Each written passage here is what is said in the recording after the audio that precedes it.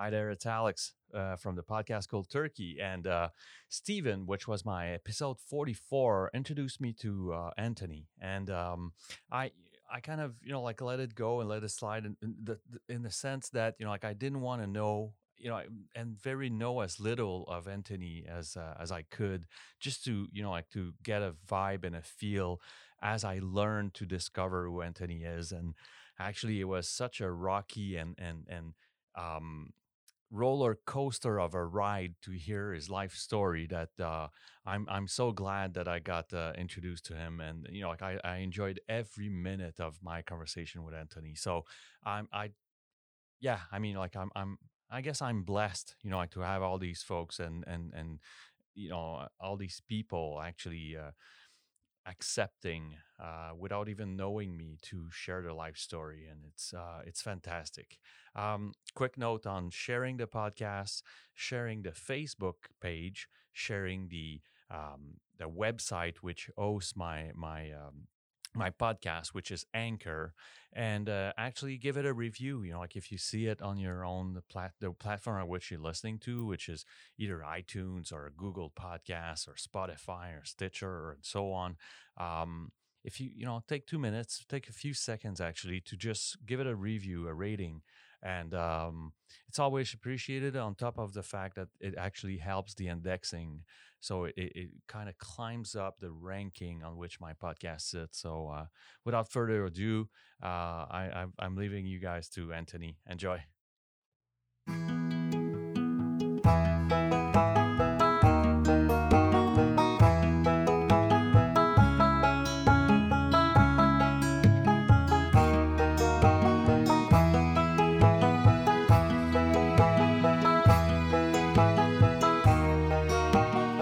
Hey, hi Anthony, how you doing? I'm doing well. How are you, I'm Alex? doing great. I'm doing great. You said you were in the suburbs of New Jersey, right? Yeah, Northern New Jersey. Yeah. Awesome. So, as I do on every episode, I'm going to ask you a bit of, like where does all of this started? Like where, like what was your first memory, or either you using, or like having being in touch with any kind of substance, or you being witness of, like substance use. So the first witness experience that I had with substance use was actually when I was 9, I think. Quite a traumatic scene. I witnessed my mother overdosed on the kitchen floor in my grandmother's house. Oh, so Yeah. so Uh, at the time, I had no idea what was going on. I just knew that she was clearly in distress. She was discolored, and we called for an ambulance. That was in the middle of the night. I heard something bang, and it turned out it was her falling to the floor. And I came downstairs to see what had happened, and that was what I witnessed. Later on, I learned what that was, but my first use of any substance was actually, as most people would guess, alcohol. I was introduced to beer and hard liquor when I was right around 12 years old. So I guess you could say I was a late bloomer. And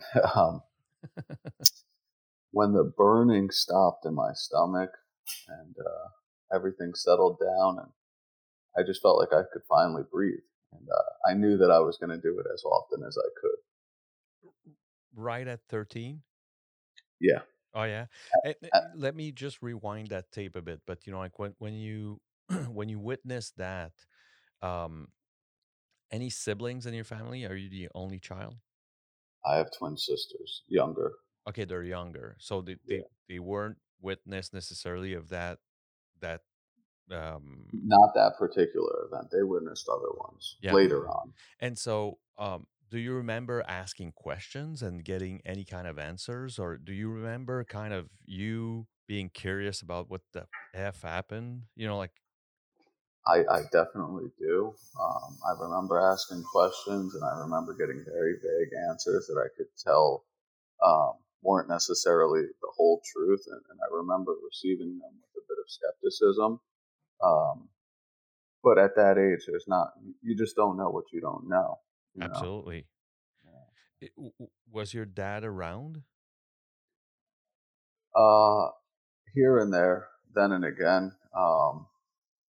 but he and my mom, I think that they got married a little bit before they were fully mature, and so they kind of split up earlier on in my sister and I's life. They were gone by the time I was probably like 5 or 6. They were pretty much split up. Okay. And so these answers came more from your grandma than they came from your That's right. dad. Yeah. Yeah. Yeah. So I guess, like what kind of child were you? Like before that event and then after, like in terms of just like getting to school, like like if you think back of, like the kind of student you were and, like were you an introvert, more an extrovert? I would say that I was a relatively average student. I never did super well in school, but I didn't fall behind either. I will say I never really applied myself as much as I could have, Okay. and I seemed to do well enough, just getting by without studying. Uh, the one thing that I would like to definitely touch on, though, is the feeling of disconnect that I experienced my whole life. Even when I think back to when I was probably 8 to 10 years old. I can remember feeling separate from the other students and feeling apart, uh, always feeling like I just didn't measure up. And I never quite understood that not everybody felt that way, right? Like as a kid, you only know your life and you only know what your Absolutely. experience Yeah. is. And you envy Um, those that looks like they're doing fantastic. So I have my classmates who are smiling and they seem to really be enjoying each other's company. And I just don't seem to fit in. And I don't know if that was just internally or if the other kids actually felt that way, but it was real to me. And I never really felt how other people looked, right? Other people looked like they were having a good time and they were smiling, but internally I did not feel that way. Do you think, like like there's obviously that trauma, but do you think, like of that 9-year-old night event, but do you think there were like previous stuff that you either subconsciously recorded that made you the way you were? I think that things could have exasperated my drinking and my drugging. I think that things could have caused for me to feel a little bit more disconnected than maybe I would have. But this is just my belief, and I don't know if there's anything to back this in the way of science. For sure. Um, I believe that a lot of the folks that I talk to believe this also, that the disconnect comes from a spiritual malady of sorts. Right? It's like a problem with the soul or with the spirit. Because I have spoken to countless people who have had very fortunate childhoods, and their parents were there, and they were, blessed with beautiful lives from the start, and they report feeling the same way.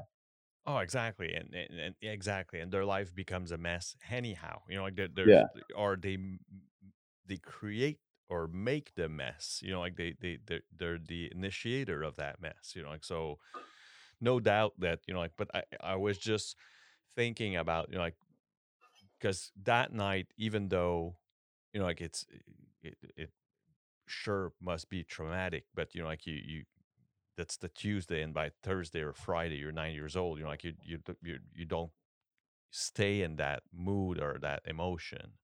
But I'm pretty sure that like your brain and your subconscious records that trauma and keeps it kind of in your blood. Like that you carry this. And there's also the thing where like you had younger siblings. I'm the oldest in my family, and there were a lot of sickness in my family. There was muscular dystrophia, and it's in therapy that someone told me that I was most probably bearing the responsibility of, um, like being the oldest one, and like so, um, I would assume that you carried that quite young, like in either defending, protecting, hiding through, not hiding, but like uh, I would say protect the integrity of your younger sisters or whatever. Or maybe I'm wrong, but like I'm no, I think that you're absolutely right, Alex. and I've read a lot of stuff by some famous psychologists. The years that I've been sober, it's something that I really have taken a liking to. And a lot of the work that's been published in the way of child development, if if the parents are physically and emotionally unavailable for the child in their first 5 years of life, it's really critical in their development and causes for some trauma. The abandonment issues that were posed to my sisters and I really caused for some issues down the line. You know, Yeah. it's and like you to speak directly to what you just talked about. There were mornings when my sisters and I woke up for school and nobody was there, nobody was home, and I got my sisters ready and we walked to school. Yeah. And you probably would find answers to where's mom, and like just to make sure that it doesn't look like the situation it really is, because you were probably panicking yourself or being worried yourself. But in front of your sister, you're just like, nah, like she's probably gone for work or whatever, like find excuses for her absence, Absolutely, so. yeah, And it's like that way is something that like you don't realize until later, like you were carrying that weight of like just either hiding or sugarcoating the truth, and like making this much better so you don't want to share that trauma with your siblings, like you don't want them to be bearing this as you do, so it's just yeah, it's a shitty situation. Let's call it that way.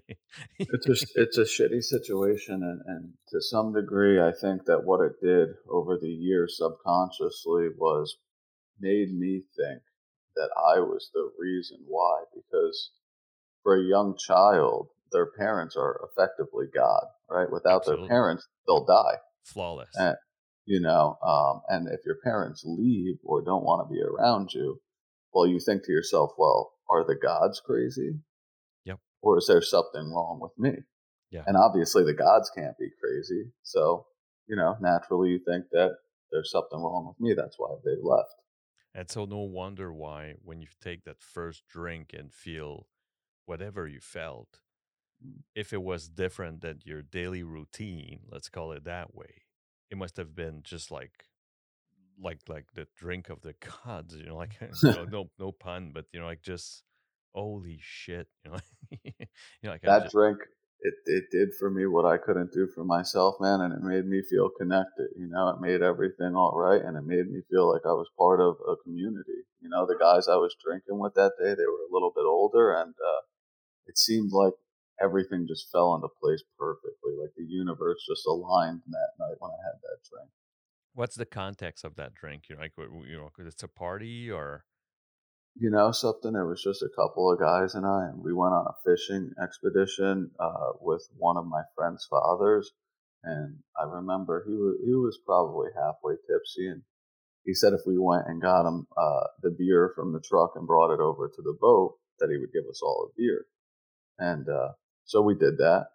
And I remember my friends like spitting the beer out. They're like, "This is disgusting," and I knew as soon as I felt the effects, I was like, "This is this. I don't care how bad it tastes.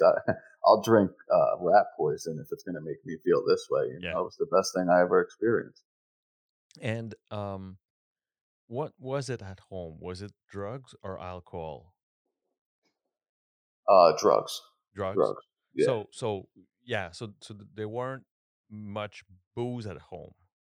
no, not particularly. Okay. So like so you like a drunk uncle that's almost legendary. You didn't have that really. Well, that we did actually have Okay. that. Yeah, my mother's brother, who is currently still struggling. He drank a lot, and he took on like an alter ego when he drank.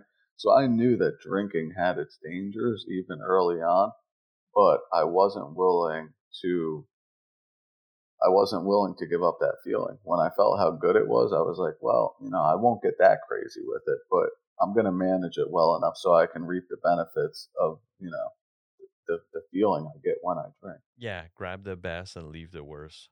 Yeah, Yeah. absolutely. Which never end up the way we wanted.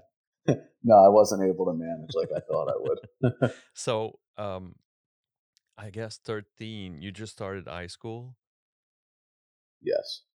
And that was also a difficult time for me. When I was 13, ironically enough, I was hit by a drunk driver uh, crossing the street. I was on my skateboard, and a drunk driver went through a red light, and she hit me and broke all the bones in both of my legs from the kneecaps down. And Shit. I was hospitalized for about 9 months. Had to learn how to walk again. I was in a coma for just about a week. Um, and obviously, there was a lot of trauma that followed that, physical and mental. And kicked up, you kicked off high school in those conditions. Yes. So, And where you wanted to be, like almost like as close to the wall to wallpaper, you become that guy which has like two broken legs, either on a wheelchair or like whatever. And so like you can't be anonymous, really. there was no way to escape. Uh, Children were like my classmates, and the whole cohort of people in my grade would come to my house regularly to try to make me feel better. And I just felt super overwhelmed and flustered by the fact that, like, I couldn't really get any alone time to just do what I wanted to do, which at that point was just feel decent and take comfort in a drink. Already. Yeah, oh yeah. So even like drinking alone, and like it wasn't for a social, really, like early. I would have done it socially. That was fine, but I would have just as well done it by myself if it was available. Okay. So by the time you got hit, you had already taken your first drink. Oh So you knew yeah, so, yeah, so you knew that painkiller. yeah. And strangely enough, I did not really like the painkillers at first. Later on in my story, they became probably the most prevalent drug I ever did. But at first, I was concerned with drinking and smoking pot. That's all I wanted to do. Even when I was released, they gave me a prescription for painkillers. I wasn't interested, and I just went back to drinking and smoking. Did your grade took a hit from that? I actually was pulled out of school for the whole year. Okay, Uh, after that accident. yeah, well, after the accident, things declined rapidly. My social interactions went down. My family relations went down quickly. At that point, I was living with my father in Brick Township, New Jersey. Um, I wanted to drink every day at that point because I felt like I had been robbed. I wasn't able to walk well. I wanted to play sports, and I had played sports earlier on in my life, and I was interested in football. I wasn't going to be able to do that anymore, and I felt like my life had just been stolen from me. All of my ambition was taken away with that accident. So I turned to the drink more than ever for comfort. And my father pretty much gave me an ultimatum and said, "Listen, either stop drinking, stop the stop the crap. You know, your little sisters live here; they shouldn't be subject to coming home and you're drunk every day, or get out." And I left in a hurry too. There was nothing that was going to stop me How from old were drinking at you? that point. 14. Okay, so you leave home, nowhere to go, or you had like an idea? I had a I had a group of friends that were doing the same thing that I was doing, and they pretty much had a house that was open for me to stay at because their parents were working in New York at the time, so they were rarely home. And I stayed there for a couple of weeks, and then their parents found out, and they were like, "Whatever, the kid's got nowhere to go. Just let them stay here." They were decent parents. They let me stay there, um, but because nobody was home to supervise us, we didn't go to school. we didn't do anything except for drink and get high. For sure, you're 14, for God's sake. I mean, like, I Yeah. wouldn't either, you know. So It was like paradise, at that exactly, time. Yeah. exactly. So almost drunk every day, just Mhm. like all, like not quitting officially school, but I guess school quits you. So what happened was, I was on. I don't know if you guys have in Canada. We have free and reduced lunch for less fortunate families, Okay. and I was on the free lunch program. So I would sleep until about 10 o'clock or so at my friend's house. We would wake up.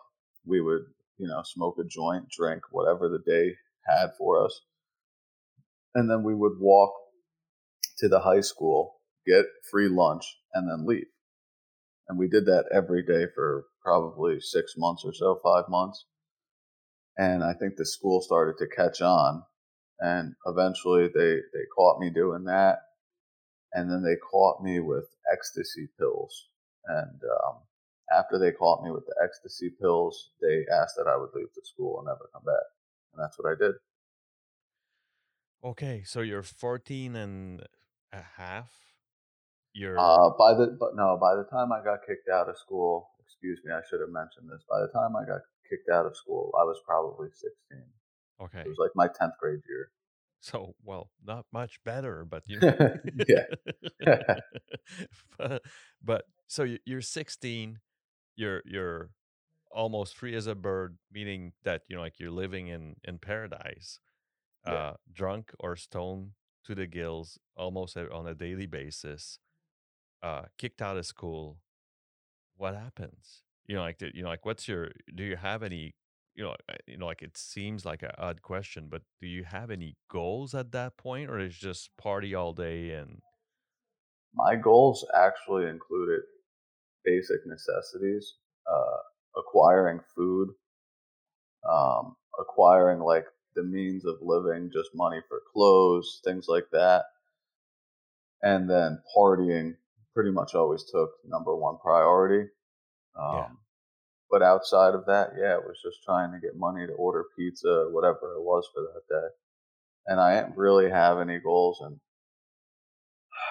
I didn't at that point have anybody at all that I looked up to except for drug dealers. Because I was like, if I could do that successfully, then I'll be able to hang out all day and live, by decent standards and have all the drugs that I want. And that was my next question. Where did you find the money at the time? So initially, I did sell drugs a lot. The problem is when you do drugs a lot, Yeah. you tend to use your own supply more You're than your you best should. customer. Yeah, and so that was not sustainable. What was sustainable was doing petty crime around town, and I got caught up in a string of thefts and robberies, and we'll probably get to that at some point. But my addiction took me to the point where I think I stole from every single person that I knew, every single person. Eventually, I got kicked out of the house where I was staying, and I had nowhere to go at all. And the only person that would open their doors to me was my grandmother in North Jersey in Morristown. And so I moved up to Morristown. By this point, I had gotten addicted to painkillers and opioids. And I suppose that we should talk about that and how that happened, because For I kind of sure. skipped over a major fragment of my life. Please. Um, when I was 18, I went from the time I was 14 to 18, just running around the streets, being a little snotty nosed bad kid, stealing from everybody that I could, manipulating, lying, um, just just generally being bad. Um, when I was 18, I received a check for $60,000 for my car accident that I was in. Wow. I had no idea what to do with it, Alex, at all. For sure. I definitely didn't have a financial advisor, you know. Or if you had, he wasn't that good and was called a drug dealer, and Yeah, exactly. could find great ways for you to spend that.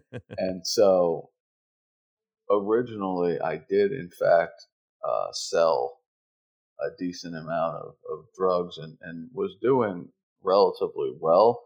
I would say I probably got up to close to $80,000 in my bank account from selling stuff. And all the while I was using, but it hadn't taken severe proportions yet of my money. I had rented a, a 2-story apartment on the water in Tom's River in New Jersey.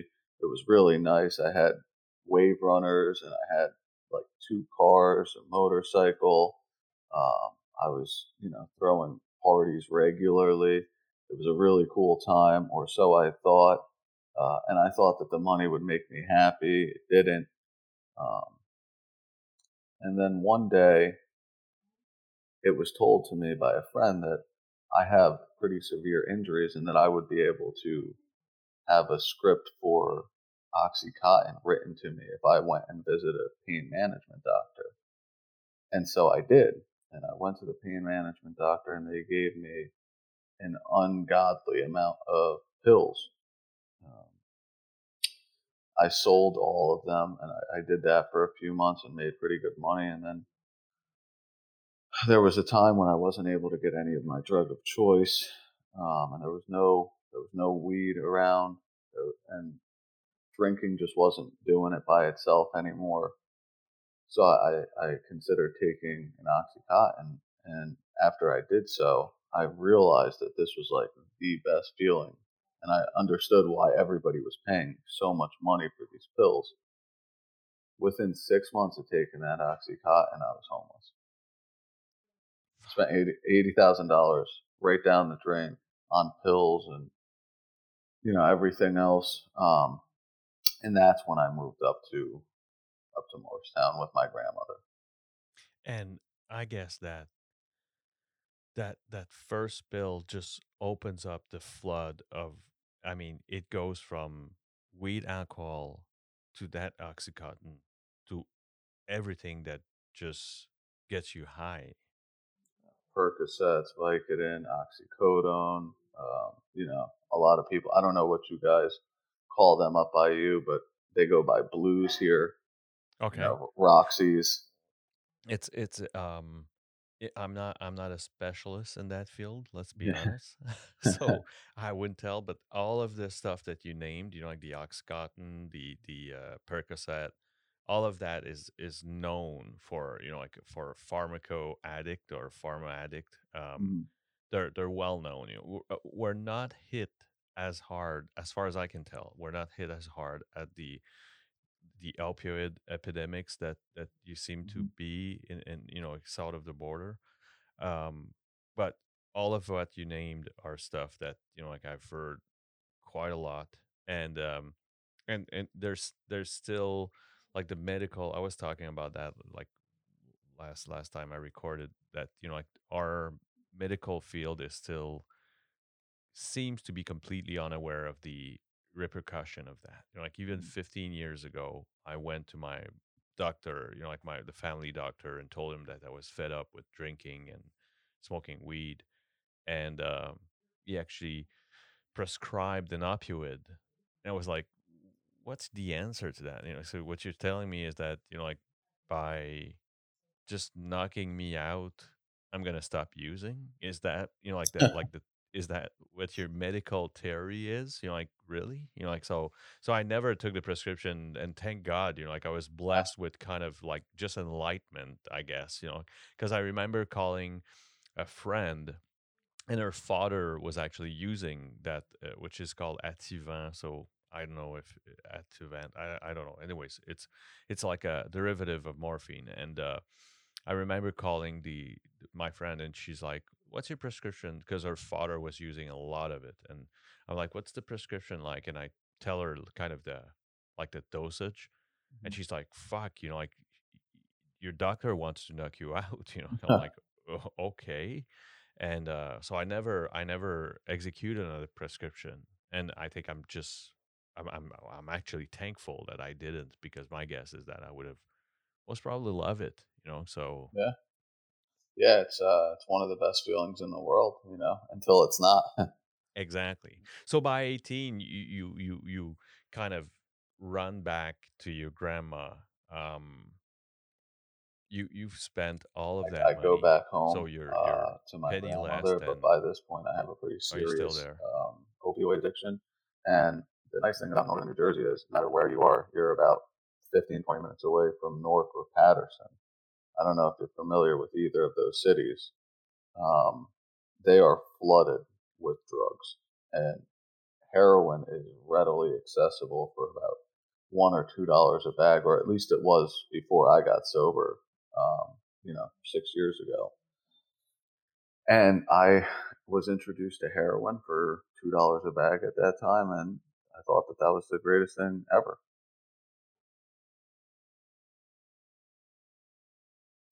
And so Yeah, that's while yeah, I was being at at my your grandmother. grandmother's, and for a long time, I asked her for money, and I stole from her, and I did whatever I had to do to get the drug, manipulated her. And there came a time when she told me that she was not going to give me any money. Um, so I went out and I had to seek out money, and the best way I knew how was just take from people that looked vulnerable. And I saw an older man at an ATM here in Morristown, and the ATM was outside of the bank, like you could just walk up to it from your car. And he was withdrawing a Yeah. decent amount of cash. By my estimation at that time, it seemed to be about $200 or so. And I ran up and I grabbed the money while he was trying to put it into his wallet. And he fell over and kind of hit his hand on the sidewalk and started bleeding. And some bank employees saw this all happening, came outside to confront me. I started running, obviously.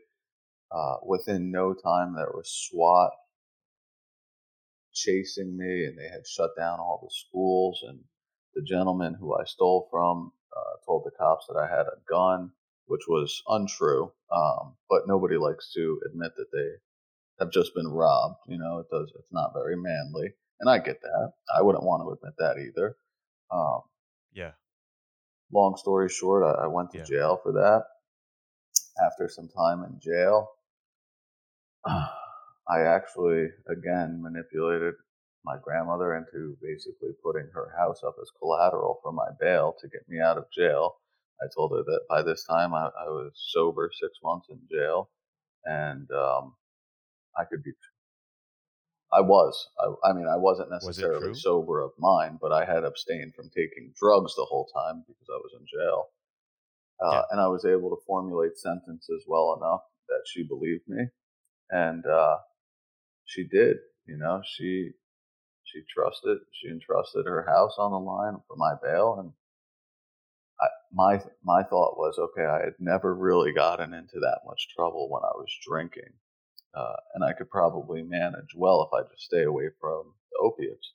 So I came home, and first day I was home, I drank, and within a couple of days, my inhibitions were low. I wasn't really, I was drunk. I was like, ah, whatever, I'll take a Vicodin, and who gives a shit, and I did that, and within 3 weeks, I was arrested Yeah. for stealing some phones at a Rite Aid pharmacy here in Morristown.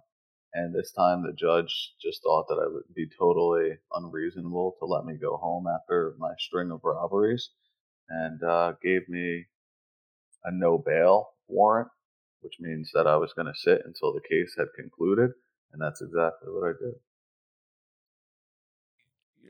I tend to ask that question, but do you have memories of the first seeds of you either waking up hungover or any flash of kind of decency in your mind of thinking that this couldn't be the rest of what the rest of your life would look like? Do you have any memories of that? Like, because I guess like like by that time you've eaten your share of shit already. Like, so my guess is that pretty soon in that timeline, if it hadn't already happened, like they are those first few seeds of, like I said, like you wake up and you're like, what the fuck, like that can't be my life, like that can't be really how the rest of my life will look like. I don't want to mislead you. There were times, of course, throughout the 9 years that I was using and drinking that I thought to myself, like, I really need to cut the shit.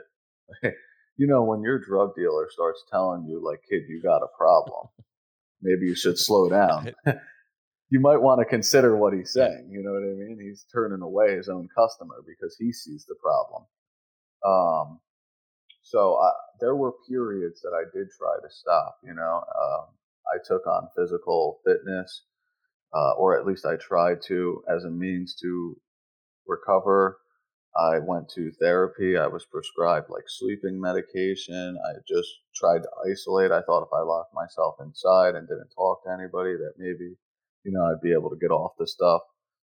None of that ever worked for me. And so it led me up to that point in jail where I was held without bail. Um, and I said some words that were less than friendly to one of the corrections officers. And they put me in solitary confinement. And I don't know how familiar you are with solitary Not confinement, really. Alex, but okay. And just for any of your listeners, where I was housed in Morris County Jail, it's a maximum security, super maximum security facility. It's state of the art. If you are put into solitary confinement, that means that you will be in your cell by yourself for 23 hours and 45 minutes per day. I didn't have any reading material, and I didn't have anybody to write. Um, Nobody would write me back. And so you get released from your cell for 15 minutes a day to either take a shower or read the newspaper, and that's it. The only other way that you could potentially get out of your cell is if you have court or if your lawyer comes to see you. And one of those days, my lawyer did, in fact, come to see me and made me aware that, the prosecutor's office was willing to give me a plea deal. And I was very eager to hear what this deal was. I was dope sick at this point. I was about 128 pounds. Um, he told me that the plea deal was 15 years in state prison. Fuck. With a no early release act, which is a thing in New Jersey that means you automatically have to serve 85% of your time before you're eligible for parole. So that means that I would have had to have done like 13 years and change. Now, mind you, when I got locked up, I was 22 years old. And the thing was, Alex, I told him I definitely wasn't taking that deal, and I was almost offended that he even asked me if I wanted to consider it. But after I went back to my cell, I was sitting there and I reviewed my life up until this point, and the common pattern was I could not stop getting high. I could not stop using substances. And it wasn't even so much the prison time or the thought of the prison time that scared me. The thought that really scared me was even if they were to release me today, You'd be back. I'd be back because I couldn't stop doing what I was doing.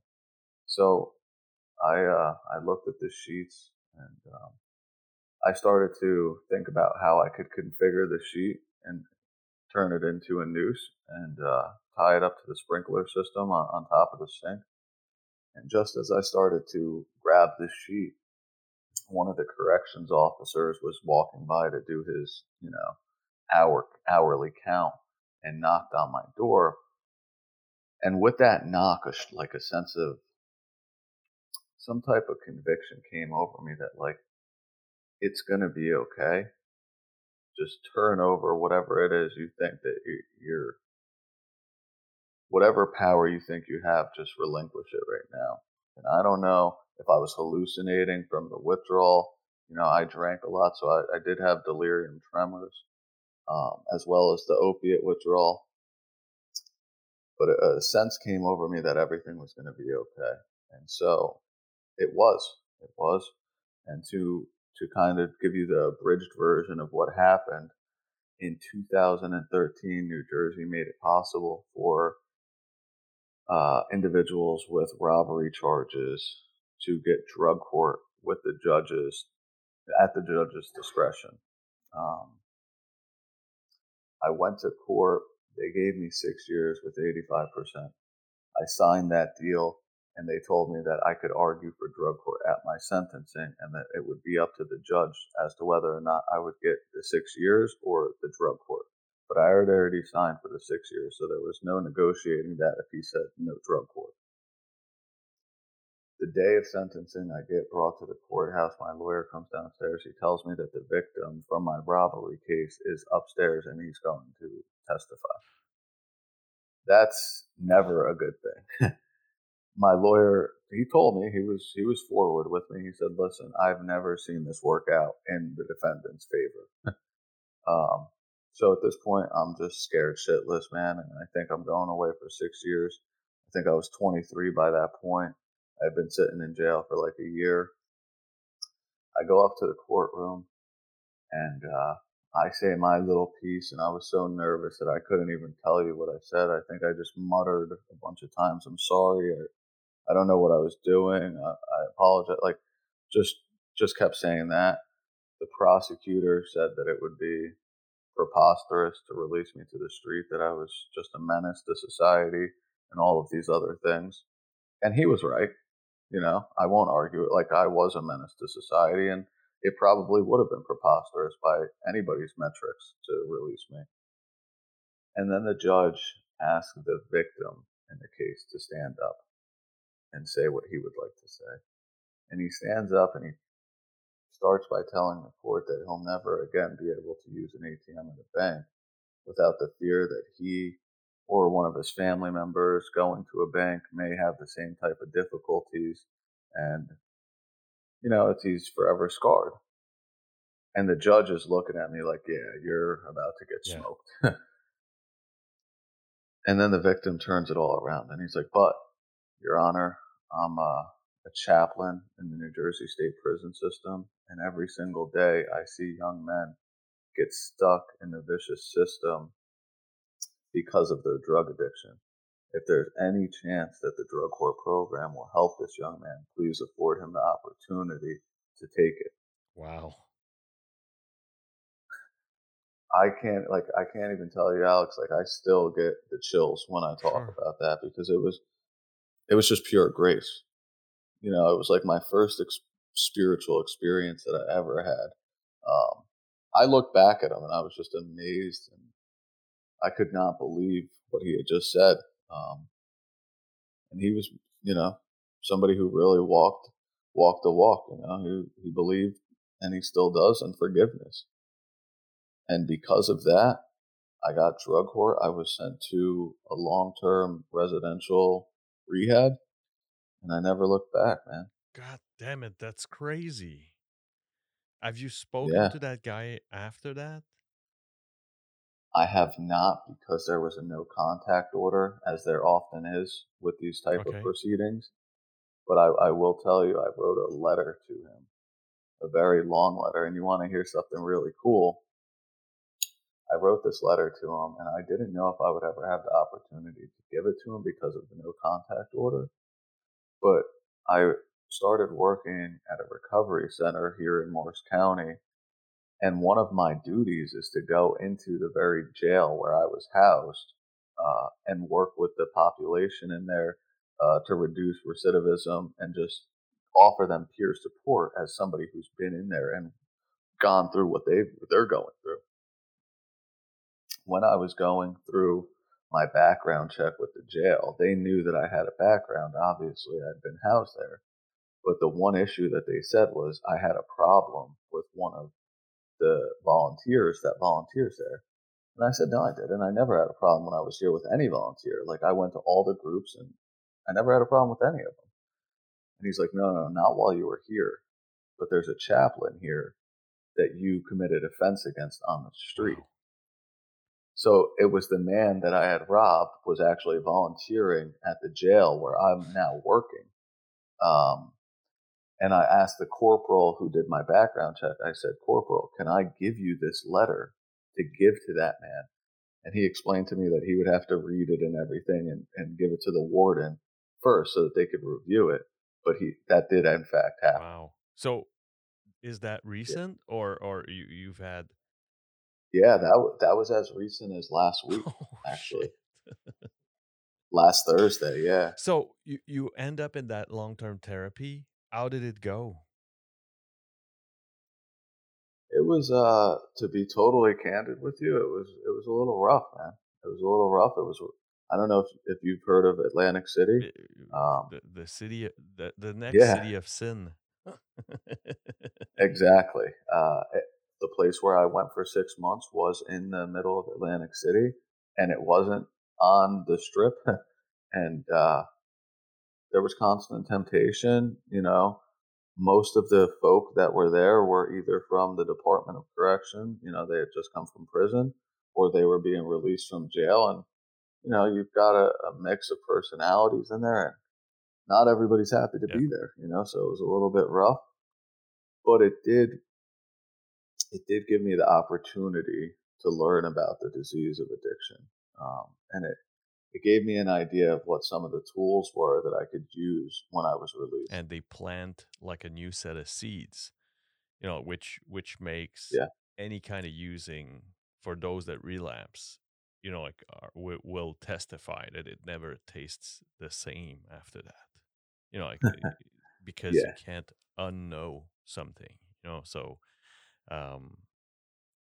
so my guess is that you discovered, like the foundation of um, rebuilding, or kind of relearn or learn how to live, actually. Yeah, there were a few counselors there that were in recovery themselves, and they told me what their life was like and how they used to use. And I was like, how can you be enjoying life so much if you were actually like me? I just didn't think that was possible. And the more we spoke, the more I understood that, like, there was a life to be had for me in recovery if I would just, take certain steps in the right direction. And they're the ones who kind of point it that way. How long was that therapy?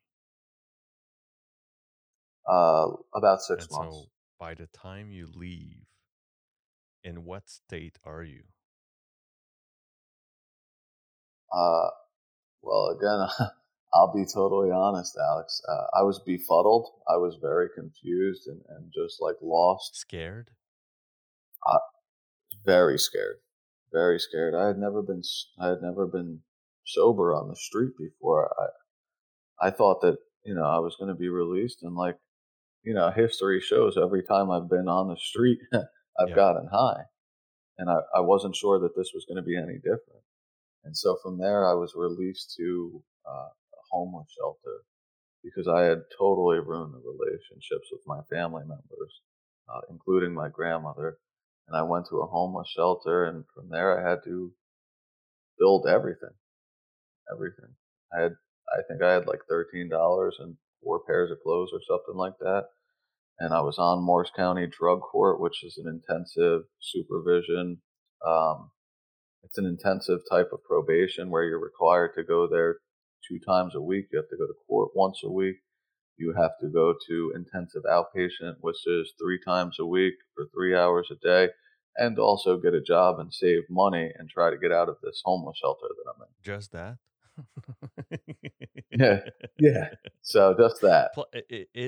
Um, is reinsertion something that's tough? Because I'm hearing that here it's, like it's for someone that checks the, like, do you have like a criminal case, or, like whatever, the reinsertion is kind of a major obstacle in just getting hired. Um, Absolutely, there's no question about that. I actually had landed a few jobs that were like very, very cushy careers that I could have done well for myself, and I was not able to secure the job because of my background. And I was always forthright with them and told them from the beginning. And they tried to do what they could do, but policy wouldn't mhm. allow for it. And I get that they don't want to be liable, man. If you're working with a certain population, I can't go work with kids, and I have Oh, for sure. two Yeah. violent felonies. You know what I mean? Although I love kids and like I would never do anything to hurt one, I can't blame a school for not Oh hiring no, me. for sure. And like as a parent, without knowing the people and the person, like it's like it's Sure. impossible. Like, and I totally get it as well. It's just that like I when I'm like when I ask you, like, is it just that? I mean, like, you're challenged by a lot of shit. Like it, like Yeah. you like even finding a job is not like like you're not finding a job in the next hours. Like you're gonna like hustle that job. So For me, it was working at like a little sandwich shop, getting paid like $5 an hour, which I couldn't even afford to pay off my fines with that, let alone save money to try to get my own place. And I went back to the homeless shelter every day, smelling like an Italian sub, and it wasn't really too pleasant, but I was happy. That was one of the happiest times of my life because it was it was coming true for me that I could live and and you were not get high. free. You know, yeah, and that was like such an amazing concept to me. For the first time in my life, I experienced that, and then there was a lot of grace for me that followed. And this is just my belief, but if you put yourself in a position where you think God would have you, or where a higher power would have you, however you want to think about it, then things just kind of Yeah. open up, man. I kept going to 12-step meetings, and at first it was a guy that was like, "Hey, man, like, why don't you keep coming to this meeting? There's some good stuff here." And I decided that I would need to make $100 a day in order for me to get out of the homeless shelter. And then the next week, I go to the meeting where the guy said I should keep going there, and he's like, "Hey, you showed up again."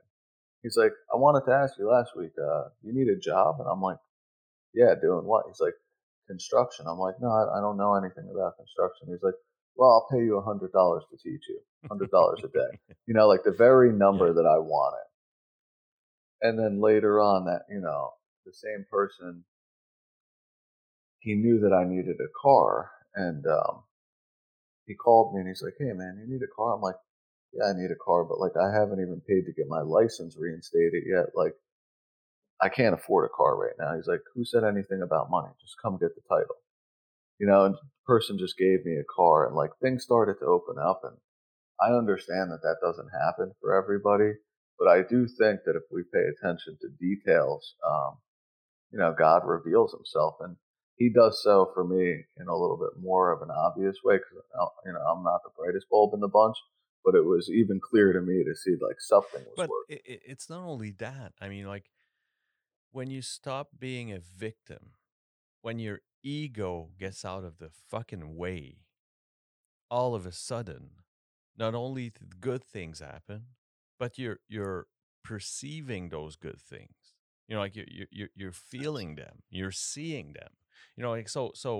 Like sure enough, like no, like it's not everybody that gets given a car. I get it. Like you're absolutely right. What I'm saying is that when your ego stops being in the way of you thinking that you're a victim of the society, and like you've gone through, and like I'm at my 50 something recording now, and I've heard horror stories, like to a point where like you would even tell the guy at that time, just fucking use, man. Like you, know,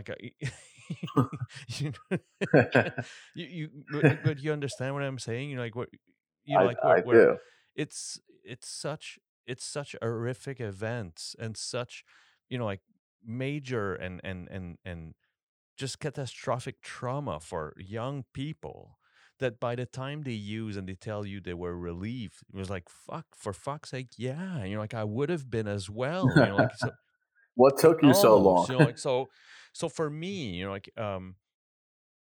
and then you hear later some people that are still using, victimizing, and having such huge ego, thinking that life has focused their attention and making your life miserable. I don't. 50 recordings and more later, shut the fuck up. You know, I'm sorry, and it's not about, it's not about being like a, like being cold hearted about this. It's just that I No. can't, like th- th- that's probably one of the main elements of recovery is stop believing. And I've been in that boat myself, but like, stop believing that life is has that plan of making your life miserable. You're not that important in life. And I'm sorry, like, it's all about that. Like, if you think that, like, because I used to swear to God, like, fuck you, man. Like, why? Like, always that why thing, like, why do I put, like, why do I have a flat tire today? And why can't I find this? And why this? And why have I lost my keys? Like, Yeah. and you realize that, like, really, like, you didn't take care of your friggin' tires and you get a flat. You sure fucking did get a flat. Like, you didn't get, like, you didn't take care of it. Like, so, um, like, you just said it, like, you put your ego sideways, and then, like, an egoistic person would have said, like, $100, like, I'm worth way more than that. Why is it only $100? Where when you take it all aside and you open your heart to it, all of a sudden it becomes a blessing. $100, that's precisely the number I had in mind for me to get out of trouble, like, get out of that shithole or whatever, like, so, um for me, it's, like, and sounds like a rant, I'm sorry, but, like, I realized by even listening to your story, like, you're talking about, like, huge trauma on top of, like, like, important repercussion to your life, like, like, the jail time, and, like, the possibility of spending way more time than you did. um for me, it just, like, you were talking about, getting chills, and it gives me chills just to think that even after all of that, you look at that situation as like, that's a blessing. It's like, fuck, man. Like, like, like, Absolutely, it's that's a it's blessing, man. countless. It's countless events of blessing, actually. Like, it's so. Um, yeah, like, I'm sorry, like, I've my little interlude here, but No, I love it. I love it because you bring up some interesting points. You know, I work at a recovery center, so all day, all I do is talk to people that are coming in that have problems one way or another. And I start to realize that everybody has difficulties, everybody has yeah, trauma, everybody has things that affect them in, potentially negative ways. And I start to see that, like, life is a it is. tragedy. It can definitely be It's a the tragedy. angle by which you take that photo. Right. Life is in fact tragic. Everybody we know is going to Yeah, die, Alex. yeah, Right? you know, um, but I have to understand that being present and living is far better than the tragedy, and that gives me hope. You know, it's really something when people do what you said and, like, shake their hand at the sky, like, how could God do this? And it's like, where people often ask me, like, "Do you really think there's a God?" And I don't know if there is. I don't want to be egoic and say, like, I know everything, because I don't know anything really, and I try to remain teachable. But I do know one thing: if you walk around and specifically act like there is no God and you're just defiant to the core, life may not go as well for you as it could if you just act like there maybe is possibly something out there, yeah, and in a positive absolutely. manner. And if you see, if you pay attention, you're gonna realize that there's very little coincidences in life. Like, Oh, yeah. sometimes, like, you look at things happening.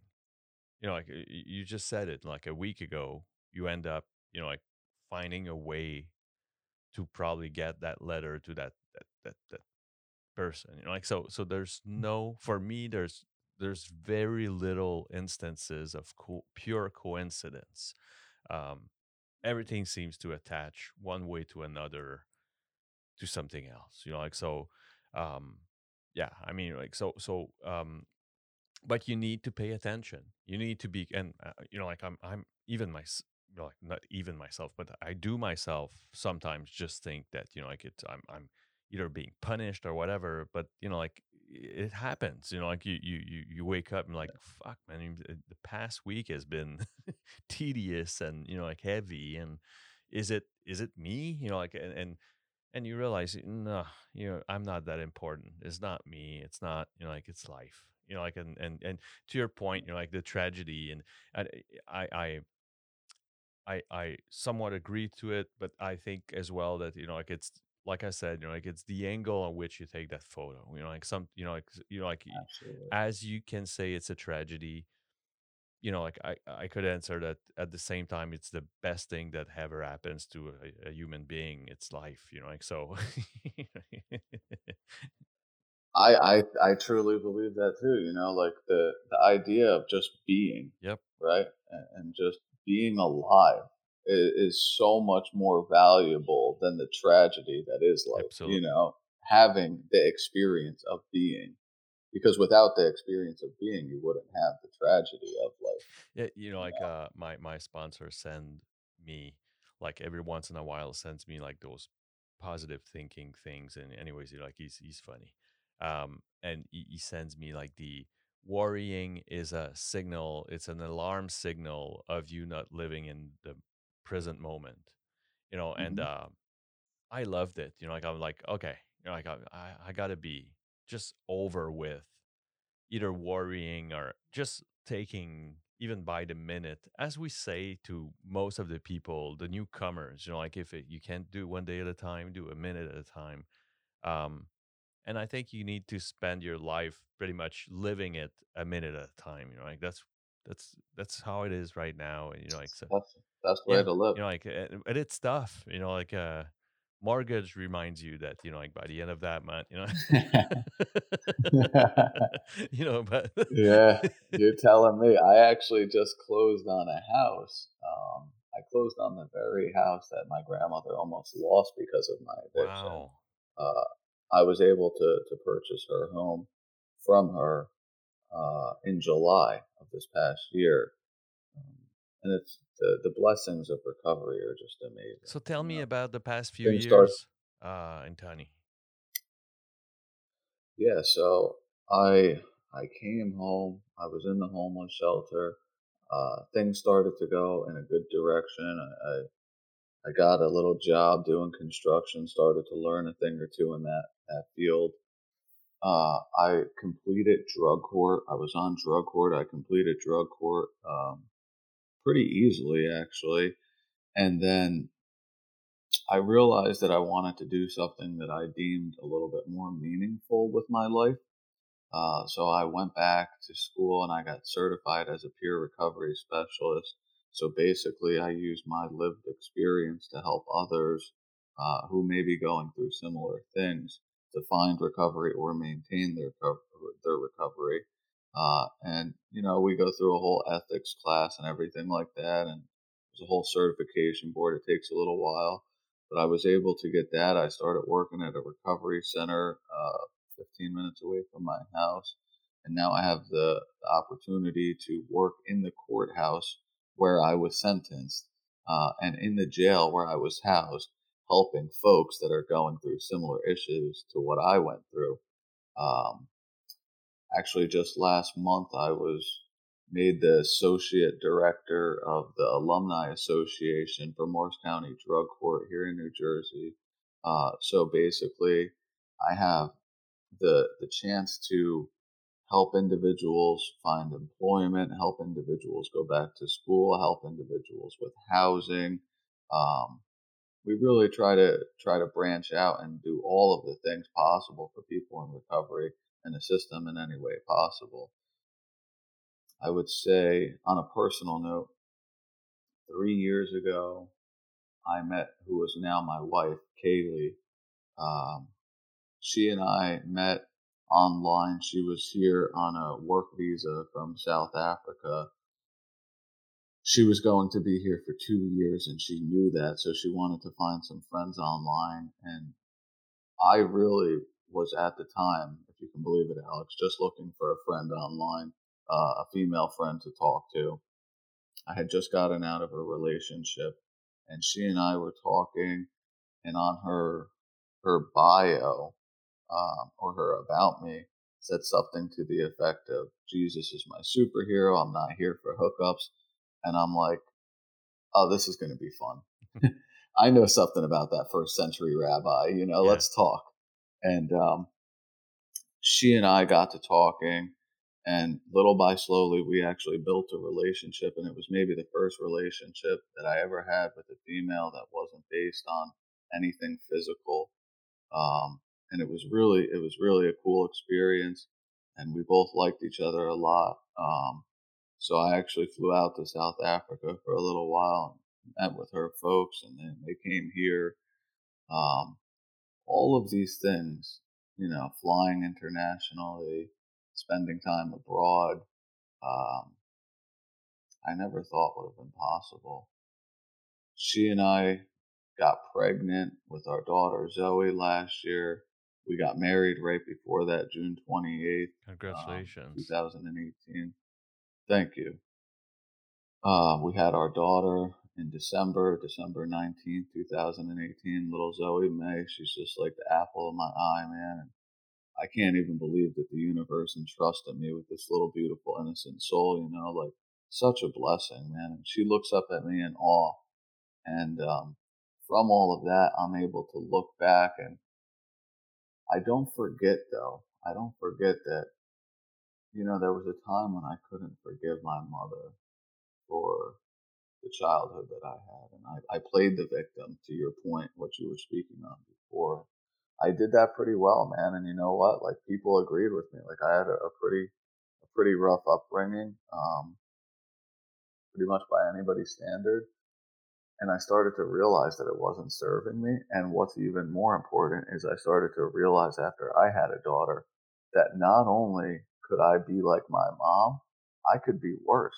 And if the circumstances were the same for me as they were for her, I could be just like Yep. her, And I started to wear the shoe on the, how's that saying go? I wear the shoe on the other foot.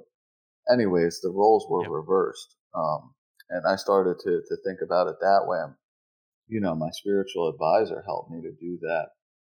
And I started to really learn a little bit more about compassion and sympathy, and started to learn that, like, we're all humans here on earth, just trying to do the best we can with what we have and the conditioning that we were raised with. And I was able to actually go to my mother and make like a formal amends. Um, and I was able to tell her, like, listen, although we've had our differences and you may not have been the best mom, by conventional measures, I understand that it was your conditioning that brought you to the point where you are, and that you really didn't have much say in that conditioning. Your parents were the way they were, and that taught you to be the way that you are. And I forgive you. And I understand that I could be just like you, if not maybe even worse. It's totally possible that I could be like that to my daughter if I'm not vigilant, um, and don't live by spiritual principles and maintain a healthy lifestyle and recovery. And she and I had a very long talk, Alex, How is she doing? and that was like one of the big. How is I'm she sorry? doing? My mother actually passed away this July. Oh, sorry about Um, yeah. Um, and so, she never lived by the spiritual principles, or never lived by the means to find recovery. And she's no longer with us, but because of this whole process, and because of a 12-step fellowship that's given me a network of men to speak to, I was able to have that and closure have with it her. and be in I was peace. able to, I was able to end that relationship in peace, and she knows that I'm well, and she also knows that, like, I understand she did the best she could with what she had, and most people do. I would say that to all of your listeners. Like, to anybody that's troubling you, I highly doubt that they're malevolent and that they just mean evil. They're probably just conditioned a certain way that you may not understand. And that's what I learned about her. And after learning that, I can apply it to just about Absolutely. anybody. And there's nobody that I can really be upset with Yeah. anymore. That's the beauty of it, because it's like, oh, they're, fragile and harmed individuals just like I was, and they just may not know it yet. And I shouldn't be upset with them for that. And of course, this sounds great as I'm saying it, but like, I still Oh, get mad, yeah, yeah, yeah. like, I still have my troubles, but it's hard to stay mad when you have that little bit of knowledge that, like, I could be just as bad as the worst person I know, if not worse, if the circumstances were the same for me as they were for them. And it's yeah, to your point, like it's very rare that someone shows up somewhere and say, you know what, I'm gonna be half the best version of myself, like or a quarter of the best version of myself. Like they do whatever they can with what they have. Like so some have, like like yeah, I mean, like your testimonial is pretty much an example of like you came up with the luggage of the upbringing, and like you did the best you could, like even though that sickness, like this abuse, substance abuse, is just makes us, like not even the tenth of the potential we have, even though we're quite inventive, but creative and inventive, Yeah, but not in a good way necessarily. absolutely. And all of the work that's been done, the research, as far as like the structure of the brain and how the chemistry shifts after a person's in addiction, it proves to us, man, that this is like, you wouldn't get mad at somebody who had Yeah, diabetes. or cancer. You wouldn't get mad for somebody who had heart disease because their physiological response to something has shifted. It's very much the same with somebody that's in an active addiction. Yeah. Anthony, I have to thank you. It is, yeah, like those that listens actively to my podcast are getting fed up of me saying how much I feel blessed of being a nobody and reaching out and having, strangers and people I don't know reaching out in return and saying that they would gladly accept to join in and participate in the podcast. But it is for me, it is flattering, humbling, and it is such an experience I'm going through. I started this in March, and I'm yeah. I mean, like I'm speechless, and how much I'm enjoying this, and I'm having a blast doing that. Like it's a great experience. I'm living, and I have to thank you, Anthony, because you're part of that. Fantastic experience I'm living. So thanks a lot. Thank you, Alex. This has been an honor and a pleasure, and I'm interested in checking out more of your episodes, man. I really enjoyed this. I would imagine that the rest of them are I awesome guess too. so.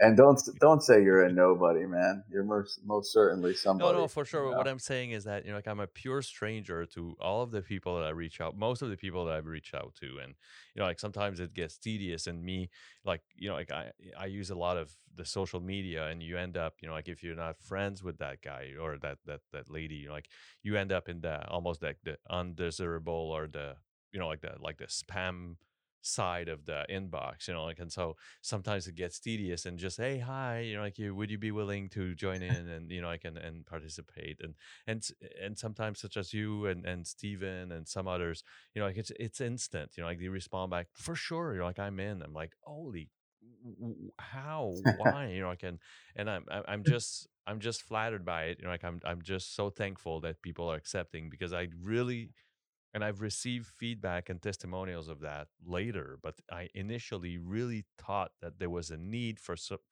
people to listen to people's life story, to realize that there is hope, that there is, like there is light at the end of that tunnel, and there's, like that there is on some of your, like darkest moments.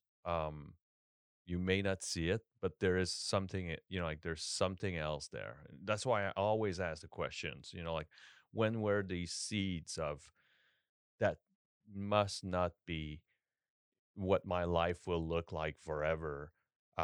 That's why I ask those questions, because I'm pretty sure that, like if you're still using, and like, and my wife was great at telling me that, like like I shouldn't be thinking that people are looking actively at podcasts for recovering people if you're still using. But I've had later testimonials telling me otherwise, like that people are either using or looking at ways to stop, and they've tried fraternities and they've tried still 12 steps and could find their kind of their fitting, like in them blending in. And that podcast actually helped them in some ways, and kind of either reconciliate with the idea of participating at meetings, or just listening to it and realizing that they're not alone. um, and you're part of that now. So thanks a lot, Anthony, really. Thank you. Thank you for the opportunity, Alex. I It was a appreciate it. pleasure. And yeah, have a good evening. And is there a way we could find you? Are you, like, do you publicize? Are you on social networks? Are you, like, or like your therapy center is a private place? Like, You can definitely find me at CARES Recovery okay, Center in New Jersey, or you can find me through Morris County Drug Court Alumni Association. awesome. Say thanks again, and we'll talk for sure. Thank you. Bye bye. Thank you, Alex. I appreciate it. Have a good night.